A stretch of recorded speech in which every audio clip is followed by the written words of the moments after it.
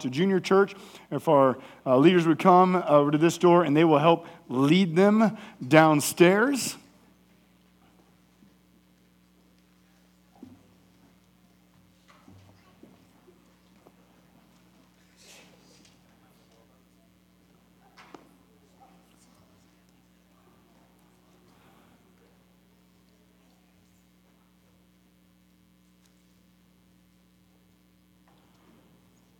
If you have your Bibles, I encourage you to go ahead and turn to 2 Timothy chapter 4. That's where we'll be this morning. This is our last Sunday in our series titled The Church. Next week, we're going to begin an 8-week series in the book of Galatians, and it's going to be titled No Other Gospel. I encourage you, begin reading through the book of Galatians. It's a short book, about 6 chapters. Begin reading through that this week in preparation for that series. If you are new to the faith, or if you are here and you're just kind of checking Christianity out, this will be just an incredible series, I think, in helping give understanding of the gospel. And if you would say, no, I'm more of a seasoned Christian, I've been here, I understand what the gospel is, then I think this will be a series that will help truly deepen those roots further down into the gospel of Jesus Christ. And so look forward to that. No Other Gospel, Galatians starts next week. But today, we're in 2 Timothy chapter 4, and the title is The Commissioning of an Elder, and that's what our text is about, and that's what we're going to do today. Many of you know a few years ago, we began a process called an elder candidate process. And the goal was that we would become more intentional as a church in raising up men who would be elders and leaders here within the church. One of those men that has gone through that process is Aaron Powell. And so it's pretty exciting just to see how he's gone through that. And today we're going to commission him. And I said a few things last week. We're going to do it a little different. We're going to commission him this week. And then at the annual meeting, we'll do our official installation of that. And I think that'll probably go a little better. And we'll be able to communicate a few more things about eldership there at that time. So today is the commissioning. And at our annual meeting, we'll do the official installation. And so with that, I want to talk a little bit about Aaron for a moment. And so Aaron, you want to come up here too? And we'll just do it? No. Aaron has a deep love for the gospel of Jesus Christ, and that's just been apparent ever since I've gotten to know him. He loves the church, and he loves to come alongside just others in the church to share the truth of the gospel, to come alongside and encourage and help them to know Jesus. He is a husband and a father of 3. He strives to shepherd his family in the gospel in a Christ-like manner. He's been a huge blessing to me. Regularly, he'll ask me questions just about how I am doing, and he'll say, "How are you?" And I'll say, "Fine," or whatever. And then he goes, "No, really, how are you?" And he truly seeks to shepherd all of those who are around him and spur me and others on in the faith. And so he's a wonderful example of a man who pursues after Christ and wants God to be just magnified in his life. And so it's with great joy that I look forward to seeing how God's going to use him in our church as a means of blessing me, as a means of blessing us, that together we would grow further on in our love for Christ. And so I'm sure many of you know Aaron, and so I encourage you to go up to him afterwards and just share a word of encouragement with him after the service today. And so with that being said, let me just explain our text and what it looks like today. We're in 2 Timothy. The book of 2 Timothy is one of Paul's last letters that he wrote, and he wrote it to a pastor, to an elder at the church of Ephesus.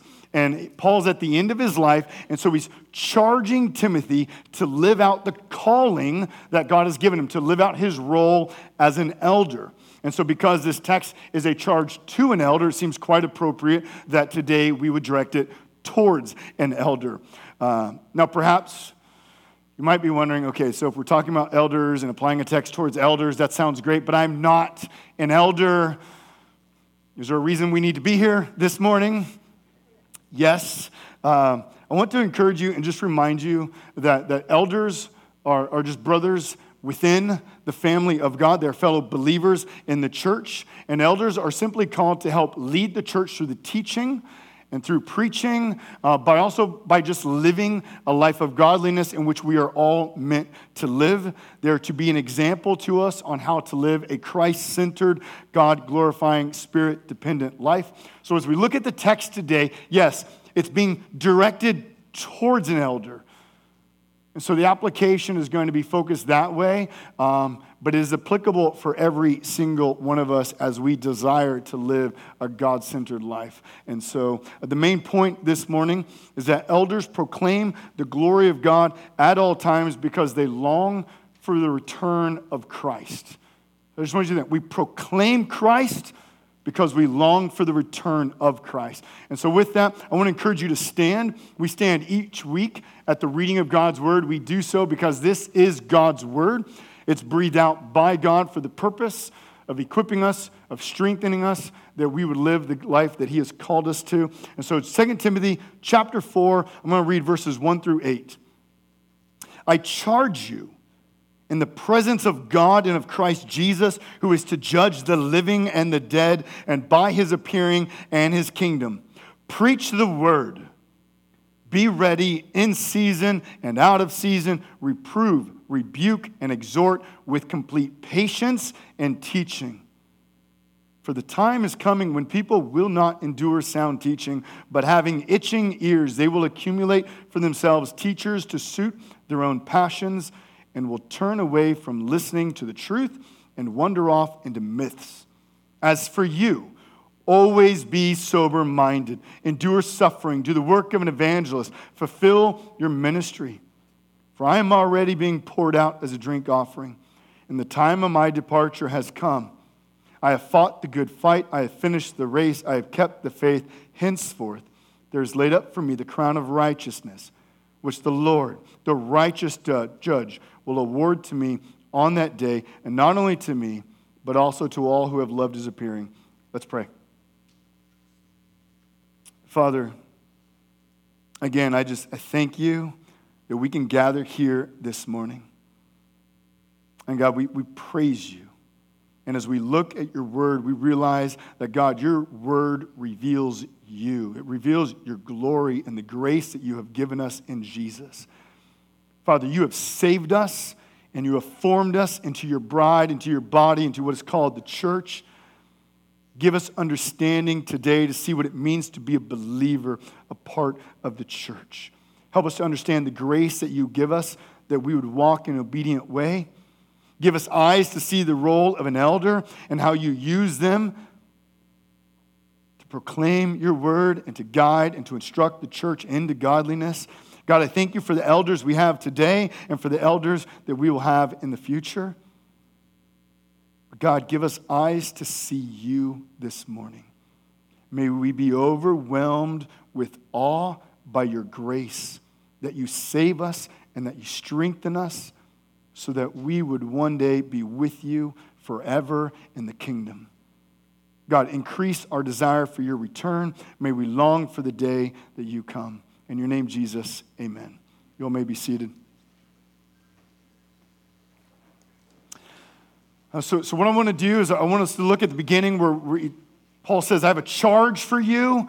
And then I want us to look at what an elder does and how an elder lives. That's kind of the two main parts. What does an elder do and how does an elder live? To begin, we'll look at the charge. So in verse 1, Paul says, I charge you in the presence of God and of Christ Jesus. So the word charge, it means to exhort someone concerning something of grave or important matters. And so I'm pretty sure this no longer happens. But in the past, when someone would be sworn in as a witness into a court of law, they would come before the court, they would raise their right hand, they would place their left hand on the Bible, and they would say something like, I swear to tell the truth, the whole truth, and nothing but the truth, so help me God. And the point of placing their hand on the Bible was to testify to the highest authority that their testimony was true, that it was important. And so Paul is doing something similar here this morning. by saying, I charge you in the presence of God and of Christ Jesus. He's turning to Timothy and saying, Timothy, I have something of the absolute utmost importance. Do not miss this. God the Father, God the Son are the witnesses of this charge. They are hearing me give it to you, and they will be the ones to hold you to it. So we cannot ignore these words. So throughout the message, I will specifically tell Aaron certain things, but those are certainly also directed towards all of us. So Aaron, you cannot ignore the words of this charge, and as a church, we cannot ignore the words of this charge. God the Father and God the Son are there who have inspired the speaking of this charge, and they're the one holding the church to this charge. And so the charge is not only about authority, but there also seems to be an urgency that's communicated here. When Paul speaks of Jesus, he speaks of his appearing and of his judgment and of his kingdom. So I want to explain that just for a moment. So when we look to Scripture, Scripture tells us that there's a day coming in the future when Christ will return to earth. What we understand is that the first time Jesus came, he came in the flesh, that he would die on the cross, 3 days later, rise again, having conquered sin, conquered death, conquered Satan, where now he sits, what we read in the Apostles' Creed, at the right hand of God, waiting to the time where he will return again. And when he returns again, it will to bring forth his kingdom in the fullness of it and to bring about a judgment. And we read throughout Scripture that Jesus is the one who will judge the world. In John 5:22, we read, for the Father judges no one, but has given all judgment to the Son. In a parable that Jesus gives in Matthew 25, starting in verse 31, Jesus describes what will happen when he returns. And he says, when the Son of Man comes in his glory and all the angels with him, then he will sit on his glorious throne. Before him will be gathered the nations, and he'll separate people from one another as a shepherd separates the sheep from the goats. When Jesus returns, all of humanity will come before him. Those who have died and those who are alive will appear before him. And what we're told is that those who have rejected Christ, those who have not believed in him, those who have said, I do not need to be forgiven of my sins, I do not need Jesus, the Bible says that they will experience everlasting torment. And the Bible describes that as a place of darkness, a place of weeping, a place of gnashing of teeth. And it does so because they've rejected and they've rebelled against the very authority of God. And then it says, but for those who have trusted in Christ, those who have longed for the day that he returns, those who have believed in Jesus as their Savior and as their King, they will experience everlasting life and joy in the presence of God in his perfect, eternal kingdom. In fact, verse 8 in our text speaks of this. It says, there is laid up for me the crown of righteousness, which the Lord, the righteous judge, will award to me on that day, and not only to me, but to all who have loved his appearing. To all who have loved his appearing, there's a reward. There's a crown of righteousness. There's the entrance into the kingdom to be with God forever. And so what's Paul doing here? What's he reminding Timothy of? Why does he bring up the fact that the Father and the Son are these witnesses and that there's a day coming in the future of judgment and the kingdom coming in its fullness? I think he's telling us that life on earth is not going to continue as it is forever. Keep the end in mind, Timothy. Time is limited. As elders, we cannot take today for granted. As a church, we cannot take today for granted. We're not promised tomorrow. We're not even promised tonight. We're not promised lunch. We have no guarantees of how long it'll be until Christ returns. Paul is reminding us that we are to live with the end in view. A day is coming when he will return, and that will be absolutely glorious for everyone who has believed in Jesus Christ. If you know Jesus, if you love him and you long for his return, And as we sang earlier, 10,000 reasons, we will run out of, or we will exhaust those 10,000 reasons very quickly, and we will come up with 10,000 more, and 10,000 more, and 10,000 more, and we, with unceasing praise, will glorify him with joy, with hearts full of joy for all of eternity. It'll be glorious, and yet, the Bible is clear that if you've rejected the word, and it will not be a day of joy, it will not be a day of glory. Rather, it will be the most horrific beginning of everlasting fiery torment. And so I encourage you, if you have not trusted in Christ, that you would know him and that you would believe in him today. If you have friends, if you have family, if you have people that you know have not trusted in Christ, I urge you to share the gospel with them. We do not know when Christ will return. And while it might be another 50 years or 100 years or 1,000 years, it could be tonight. It could be tomorrow. And so we live with that sense of urgency, knowing that there's one thing that is of most importance, that the God who created all things is worthy of all glory and all honor. He's the one who is redeemed. He's the one who is saved. He's the one who sent his son, Jesus Christ, to die on the cross so we could be forgiven of our sins. And there's no greater joy than knowing him. So I encourage you to know him and to love him. So Paul brings in this authority and this urgency, and I think it's important because it's easy to be distracted by the normal routines of life, isn't it? Like, it's easy to take for granted the sun rose and the sun will set. We get used to just doing the normal activities that we do each and every day, and if we're not careful, the normalcy of life will lull us to spiritual sleep. We lose a sense of urgency. And we become perhaps spiritually sluggish and lazy. And so Paul, with every ounce of energy he gives, he goes, wake up, Timothy. Wake up, church. There's an end. We have to live every moment with that in sight. We're not guaranteed tomorrow. We know with certainty what the future is. Christ will return. We'll be with him forever. But we don't know how long we'll be on earth as it is this moment. And so missions exist today for the proclamation of God's glory. But missions will expire on the day that Christ returns. Do you know that?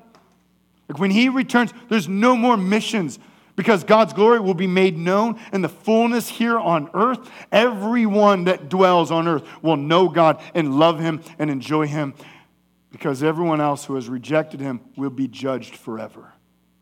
And so we must live with that end in mind. And so with that, Paul then, he turns to Timothy and he says, so this is what you do. And he gives 5 commands. This is the life of an elder. This is what an elder is to do. And number 1, he preaches the word. That's what we see in verse 2. Preach the word, Timothy. Now, I think it's about 20 years ago, roughly, that the presentation of a product became very important to especially the American people.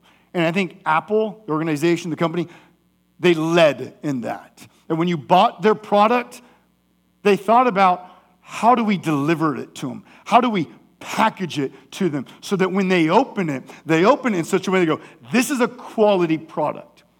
And what that has done now is that you can go on Amazon and you can buy a belt, you can buy a coffee mug, you can buy a screen protector, or whatever it is, and they have these engineers, it seems, that have designed the packaging of these things.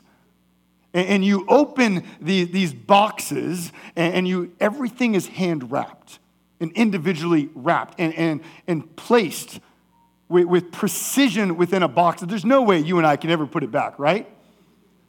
And sometimes there's even like a handwritten note.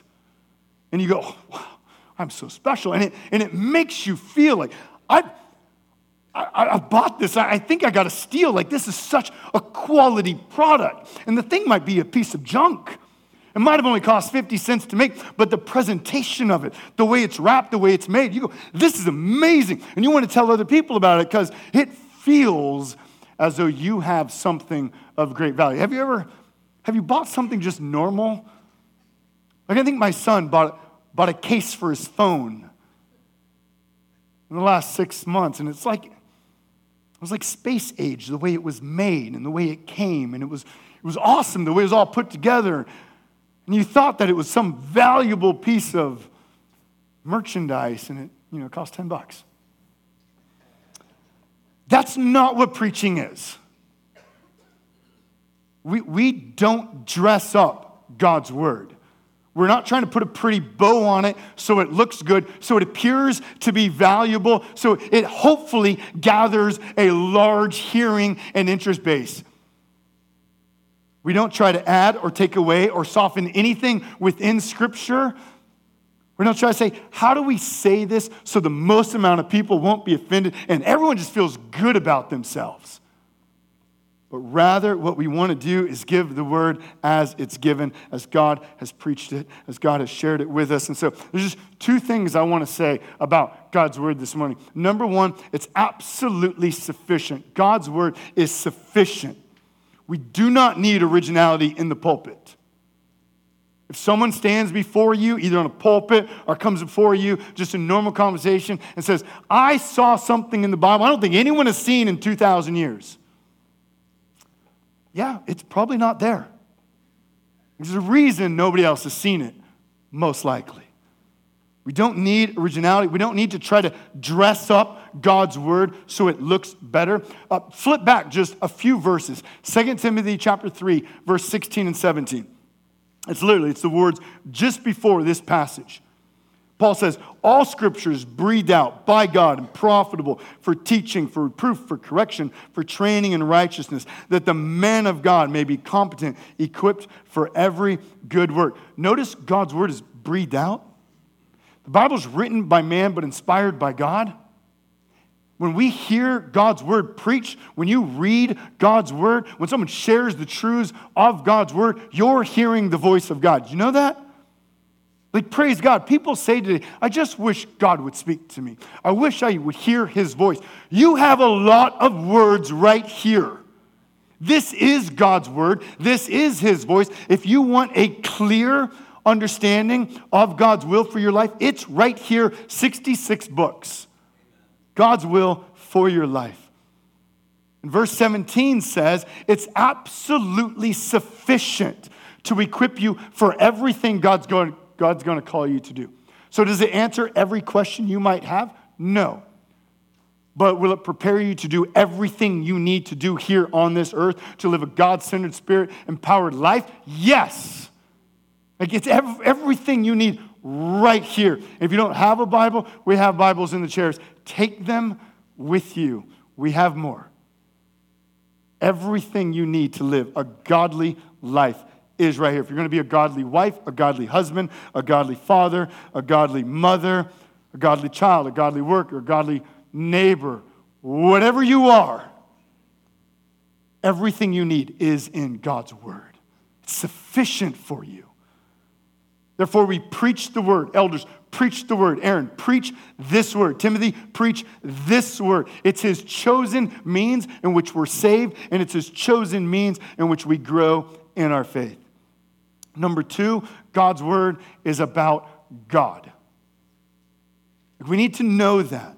When we read about God, when we read God's word, we can read things about creation, about redemption, about the sinfulness of humanity, the history of Israel, the sacrifice of animals. We can read about heaven and hell and so many things.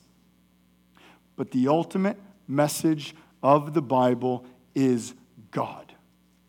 God has given us his word so we would know him, that we would love him, that we would treasure him, that we would believe in him. So Paul tells Timothy, preach the word. Proclaim the glory of God. Help people to know God, Timothy. We do not preach the Bible so people go to heaven. We do not preach the Bible so we have our own houses in heaven. We do not preach the Bible so that we get to heaven and we live however we want. Heaven is not the gospel. Eternal life is not the gospel. Seeing family members who have died before us is not the gospel. God's the gospel. Like, we need to know that God is the gospel. Eternal life with God, that's good news. And so John Piper, in a book written or titled God is the Gospel, he writes this. I think the quote is up here. It says, "The critical question for our generation and for every generation is this: if you could have heaven with no sickness and with all the friends that you ever had on earth and all the food you ever liked and all the leisure activities you ever enjoyed and all the natural beauties you ever saw and all the physical pleasures you ever tasted and no human conflict or any natural disasters, could you be satisfied with heaven if Christ was not there?" I mean, think about that. That's often how heaven is pictured. That's often how heaven is described. A Christless gospel is not the gospel of the Bible, and it will save no one. Martin Lloyd-Jones says this. He said, "We have somehow got hold of the idea that error is only that which is outrageously wrong. And we do not seem to understand that the most dangerous person of all is the one who does not emphasize the right things." So we can talk a lot of things about the Bible. We can talk about a lot of things that are in the Bible. But if we don't talk about God and who He is and what He has done for us, we miss the whole point of everything. So one of the most important things that we're called to do then is to treasure the Word of God, because it leads us to God, that we would know Him. And so Paul tells Timothy, this is what you do. The end is coming, so preach the Word. Help people to know God, Timothy. This is the role of every single believer. If you're a father, if you're a mother, help your family to know God. Use the Word of God. If you're a Christian, encourage others with the Word of God. There's no greater joy than knowing Jesus Christ as the Lord and Savior. So as he's saying, preach the Word, he's focusing everything of an elder through God's Word. Know God. Help people to know God. And the 4 other commands all come into play about how we handle the very Word of God. So as we look at the next one, it says, elders, be ready at all times. Scripture says that when God saved you, He made you into a new creation. So if you're here today and you trusted in Christ, you're born again. You've become a child of God. To be a Christian is not a 9-to-5 job. It's not a hobby. A Christian is one who has been saved by God, joined by the Spirit of God, joined to God by the Spirit of God who dwells in you. This means that no matter what situation you're in, what has happened in your life, you are a Christian. And so Paul is calling Timothy, set an example before the church. Always be ready to proclaim the Word. Preach the Word, be ready in season and out of season. The elder is to remind the church that there is never a day when the gospel is not needed. We shepherd at all times because the gospel is needed at all times. Just as your body requires daily food, so our spiritual souls require God's Word every day. This is why Jesus said in Matthew 4, man shall not live by bread alone, but by God, every word that comes from the mouth of God. We're to be ready. Every single believer here. We are a Christian at every moment of the day. So at every moment, we are to respond in this world to the situations around us as a Christian in godliness. Next, Paul will say, reprove, rebuke, and exhort. So I'm just going to take all 3 of those commands and put them together. And here's the point. I think what Paul is saying, elders move people towards the gospel of Jesus. So let me just define some definitions, or give some definitions first. The word reprove can be translated correct. It means showing people where they're wrong. It's always what we love, right? The word rebuke is to admonish or warn someone forcefully. When describing an elder in the book of Titus, Paul writes to Titus and he says, an elder must hold firm to the trustworthy word as taught, so he may be able to give instruction and sound doctrine, and also to rebuke those who contradict it. The word exhort means to support or encourage, but not just encourage, but to encourage in a certain direction. It's desiring an action to come about, or the continuation of an action. Now, perhaps you've heard the phrase, God loves you just the way you are. Have you heard that? We all know that. I mean, that's partially true. But you know what the problem is with partial truths? They're kind of wrong too. Like, remember when God saves you, he makes you into a new creation. So to say God loves you the way you are, is he saves you where you are by grace and then transforms you into something new. And then after that, he says in his word, he will continue to make you more like his son, Jesus, until the day he returns. And so your life is a continual changing or molding, growing and transformation. So I don't think it's very accurate to say God loves you just the way you are. He's changing you all the time into the image of his son Christ. In fact, let me just give a few texts that show this. Romans 8:29, Paul says, we've been saved so we would be conformed into the image of his son. We read something similar in Colossians chapter 3, verse 10. Paul writes, every believer is being renewed in the knowledge after the image of its creator. In Ephesians 4:13, Paul's talking to the church and how we all function with one another. And he says that Jesus gave the church elders to equip the church so it grows in the knowledge of the Son of God to mature manhood to the measure of the stature of the fullness of Christ. So the church is to grow in maturity as we continue on in our spiritual lives. God did not save you so you stay the same. He saved you so every day you'd become more and more like Christ. That's one of the reasons, like when we get saved, he doesn't just bring us right into heaven right then.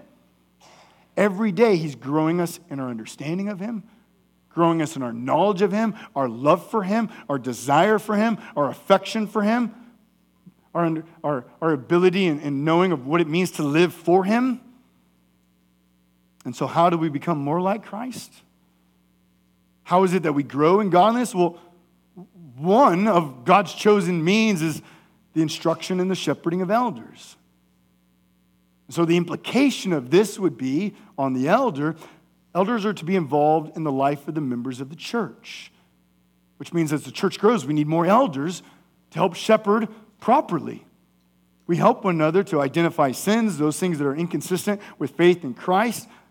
And we have things like this all over the world, all over our lives right now in the world that we live in, people that help us walk or live a certain way. One example, we have lifeguards that carefully watch over those in a pool to make sure they don't do something wrong or spend too much time under the water, right? We have positions and jobs all over the world to help us live in a certain way and to correct things if we speed or go too slow, because that's sometimes the problem, right? I don't think that's usually the problem. Sometimes we speed. And so elders are called to carefully watch over the church to make sure no one falls into sin. In fact, that's one of the reasons we practice church membership. It's a way that we say we're committing to one another. We're committing that we would build each other up, and it's a way that we affirm our desire to be shepherded by the elders of the church. Now, this certainly doesn't mean that it's always easy to be corrected and rebuked, does it? Like, I don't think anyone woke up today and said, man, I hope my elder calls me today and offers me some correction on how I can live a more godly life. I would sure love that. I don't know that we do that. If that happens, praise God. I don't think we always like people to point out our sins. But I do want to encourage us, we should not be anxious when anyone in the church offers correction or rebuke or an encouragement to how we're living. Because they're moving us to be more like Christ. They're helping us to live for the one who has made us and has saved us. And they're simply just helping identify things that are distracting us and leading us away from the glory of God or distracting others from the glory of God. And they're helping us to maximize our joy in Christ. So when we're being corrected or rebuked or exhorted or any of those things, the purpose is joy in Christ. The purpose is that we would know and love God all the more and be all the more satisfied in him and with him. So as Christians, we ought to welcome and desire the correction of other believers because we know that it's a form of grace in our life. Pride and arrogance will cause us to be defensive and reject correction. Now with that, nowhere in God's word does it say you can use any means necessary to offer correction and rebuking one another. In fact, if we look at the last words in verse 2, it says, we do these things with complete patience and teaching. Elders are to be gentle. Elders are not to be harsh. We're to be kind. So as Paul encouraged Timothy, so we need to encourage the elders here and everyone as a church. Be patient with one another. And let me just give a few reasons, 3 reasons why we need to be patient with one another. Number 1, God is the one who changes people. Like we don't change people. Do you know that? Like if you're a parent, you really know that, right? Like, but if you're just a person, you can try to change people. You can try to force people to change, but we don't change people. We don't have that power to. God is the one who changes people. God is the one who saves people. God is the one who grows them in their salvation. He uses us as a means of doing things, but we are not the instrument of change. Number 2, change takes place over time. We're not just radically transformed in the image of Christ right away. It takes time. In fact, some of you probably had Play-Doh as a kid. Anyone have Play-Doh? Play-Doh's a horrible invention. Goes into carpet. Can't ever get it out. Kids eat it. It's terrible. But it's fun. And so there's a thing called like the Play-Doh factory. I had to look this up again because I forgot what it was called. But it's the Play-Doh factory. And if you remember, there's like this squeeze toy where you put this glob of Play-Doh in and you squeeze it and it comes out in whatever shape. You can put these shapes like a star or a circle and it just presses it through. And all the excess Play-Doh just gets squeezed out the side. It's immediate transformation. I want a star, squeeze it, and it's painful, and everything that you don't want just gets squeezed out of the way, and out comes the star. That's not how God works in our life. Praise God. Now, there are times that he does do things quite quickly in us, but change is often degree by degree by degree by degree. As he highlights sins in our life, things that are inconsistent with living a godly life, as he grows us in our understanding of him, that we would slowly be molded into the image of Christ. Number 3, we're patient because we reflect the character of Christ. Have you ever noticed that sometimes parents will yell at their kids to stop yelling? Like we so do it. The way we parent at times is we all do it. It's funny. Kinda. In 20 years, it's funny when we look back. It's not funny at the moment. Some of you grandparents are here like, yeah. And us who are in it, we're like, oh, it's never funny. As Christians, we must not use ungodly means to move people towards godliness. If God is patient towards us, we are to be patient towards others. We cannot be ungodly to produce godliness. If we're going to help others to live like Christ, we must live like Christ ourselves. So as Christians, we do not encourage or correct one another empty-handed. We come with God's word. That's when we're patient with teaching. He's emphasizing, again, the word of God right there. With complete patience in teaching, we come alongside one another. Our goal is not to correct people so they look and live like us. Our goal is that we move people to look and live like Christ. And so when Paul says we exhort, we rebuke, and we encourage one another, we do so for the purpose of moving people into Christ-likeness. Therefore, we do it with the authority of God's word. It's not your authority. It's not your image that we're trying to become more like. It's the image of Christ. And so parents, I want to encourage especially you as you regularly give correction to your children. Use God's word. Help them to know that the correction you are doing is not just the authority of dad, the authority of mom, and just how you think life should best be lived, but everything you're doing is towards godliness, towards Christ-likeness. Therefore, it's rooted in God's word. And if we're going to do that, that means we need to be in the Word of God on a regular basis ourselves. It's hard to lead people towards Christ if we are not living like Christ by His Word. So know His Word, that we be rooted in His Word, so as we encourage others, we're doing so through the instruction of God's Word. Elders, through the Word of God, are called to water the church's roots of faith, that they would dig further down into the bedrock of the gospel. That's what we're called to do with the Word each and every day. Now, perhaps all this sounds a little bit strange to you this morning. Maybe you're new into church, or you haven't heard a sermon on eldership, and maybe you're going, this sounds slightly intrusive. You literally have people who are watching over how I live and how I parent and how I do marriage and the words that I speak, and then they're going to call me out on it? Do I really want this? Do I want to be a part of a body of believers that are watching how I live? Is this a good idea? The answer is yes. Look at verses 3 and 4. Notice what Paul says. He says, for the time is coming when people will not endure sound teaching, but having itching ears, they will accumulate for themselves teachers to suit their own passions, and will turn away from listening to the truth and wander off into myths. Who's Paul talking to? A pastor of a church. He's not saying, man, the people that gather at the Tacoma Dome later today, man, they're going to just wander off from the truth.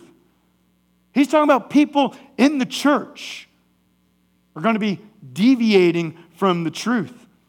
He's saying as we move closer to the return of Christ, in the church, there will be those who do not want sound doctrine. They're going to want their ears to be itched. They want a teaching that will affirm whatever passions they want. They want preaching that says, you be you. They want preaching. They don't want shepherds who love the sheep and keep them in line with the gospel. Rather, they want elders who affirm how they want to live, because that's how the world defines love.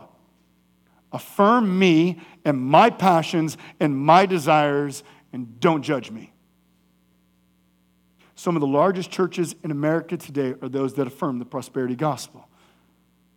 Now, the prosperity gospel has nothing to do with God's glory and everything to do with man's glory. It says you should have your best life now, and it makes a killing on making books like that. It says God saved you, so He will make much of you. It's a man-centered gospel, and man-centered gospels will never, ever save you. So how do we overcome this? How do we make sure we never drift towards this type of teaching?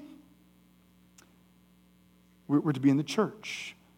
We're to be a member with committed members who are helping us and growing us and spurring us on in godliness. We're to have elders that preach the gospel and strive to help every member grow in the faith.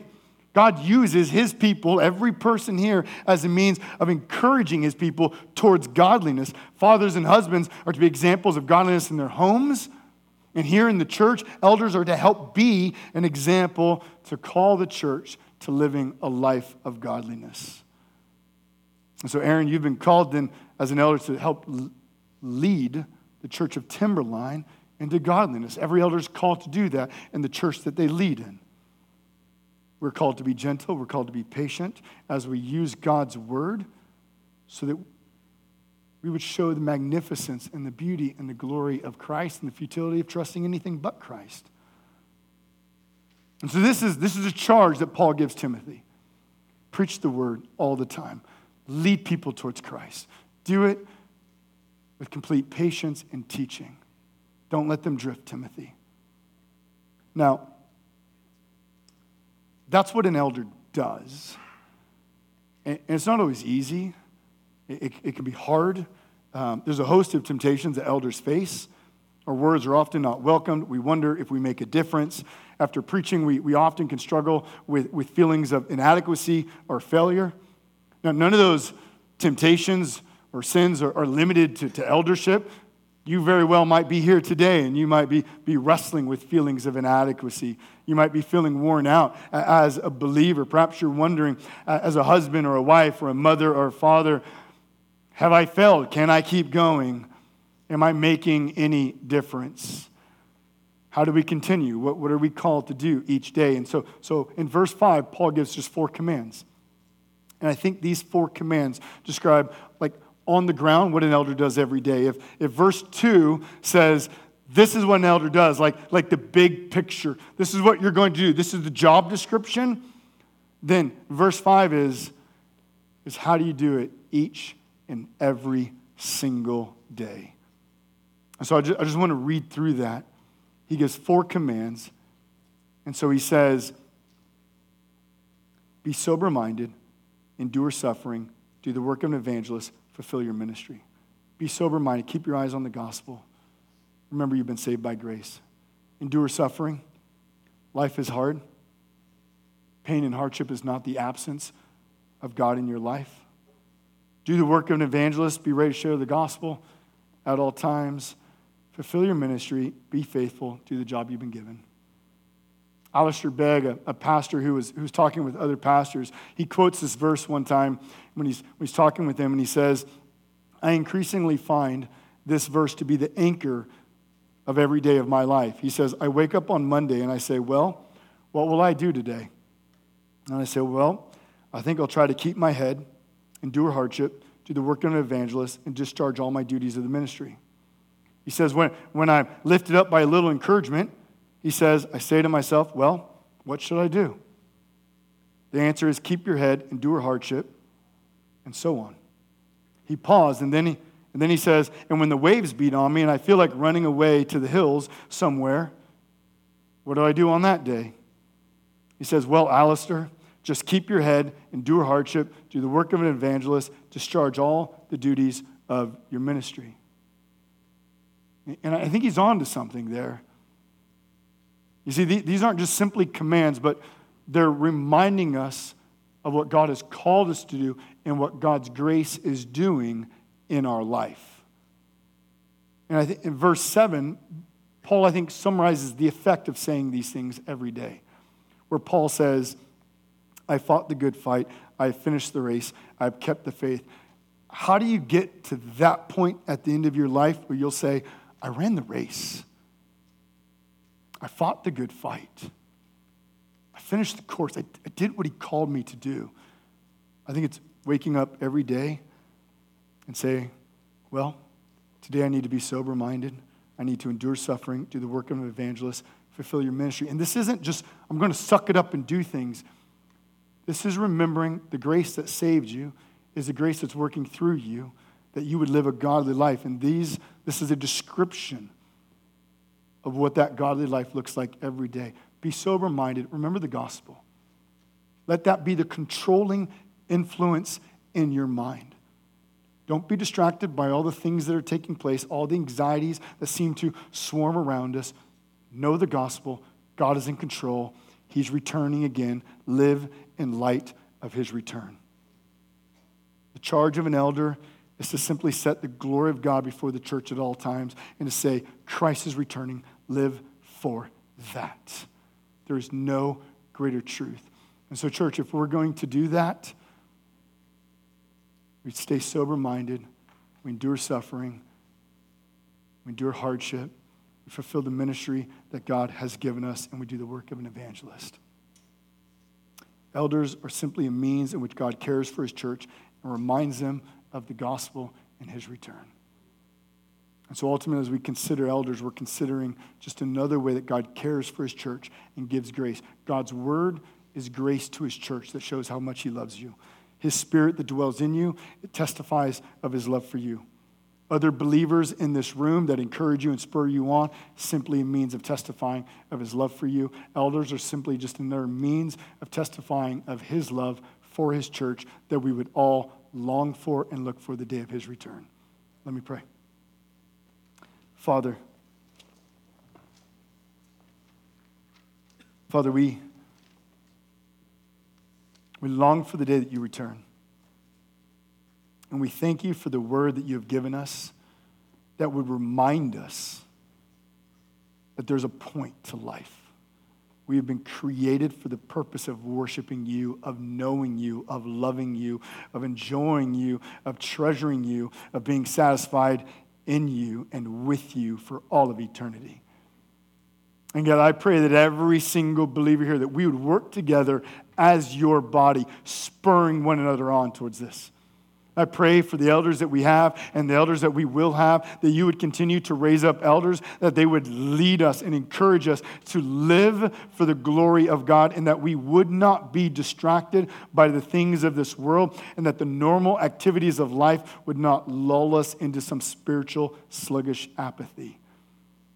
But that every day we would wake up being reminded of truth. There is a God, and he has loved us through the sending of his Son. And because of that, we can spend eternity with him, and there's nothing greater than that. May we live every day and every moment in light of the knowledge of your Son, Jesus Christ. God, help us to share that truth. And Lord, I pray that we would be a humble church, that whether it's an elder or anyone who offers any form of correction or rebuke, Lord, I pray that arrogance and pride would not be where we turn, but we, grounded in the humility of your gospel, Lord, that we would receive that we would live a life of repentance and faithfulness and godliness to you. God, spur us on in the faith. God, we thank you for your grace. And Lord, as we go forth from today, may we remember that you have saved us, so we would do the work of the ministry that you have called us. So help us to be sober-minded. Help us to endure suffering, to do the work of an evangelist and fulfill the ministry you have called us to. In your name, Jesus, amen.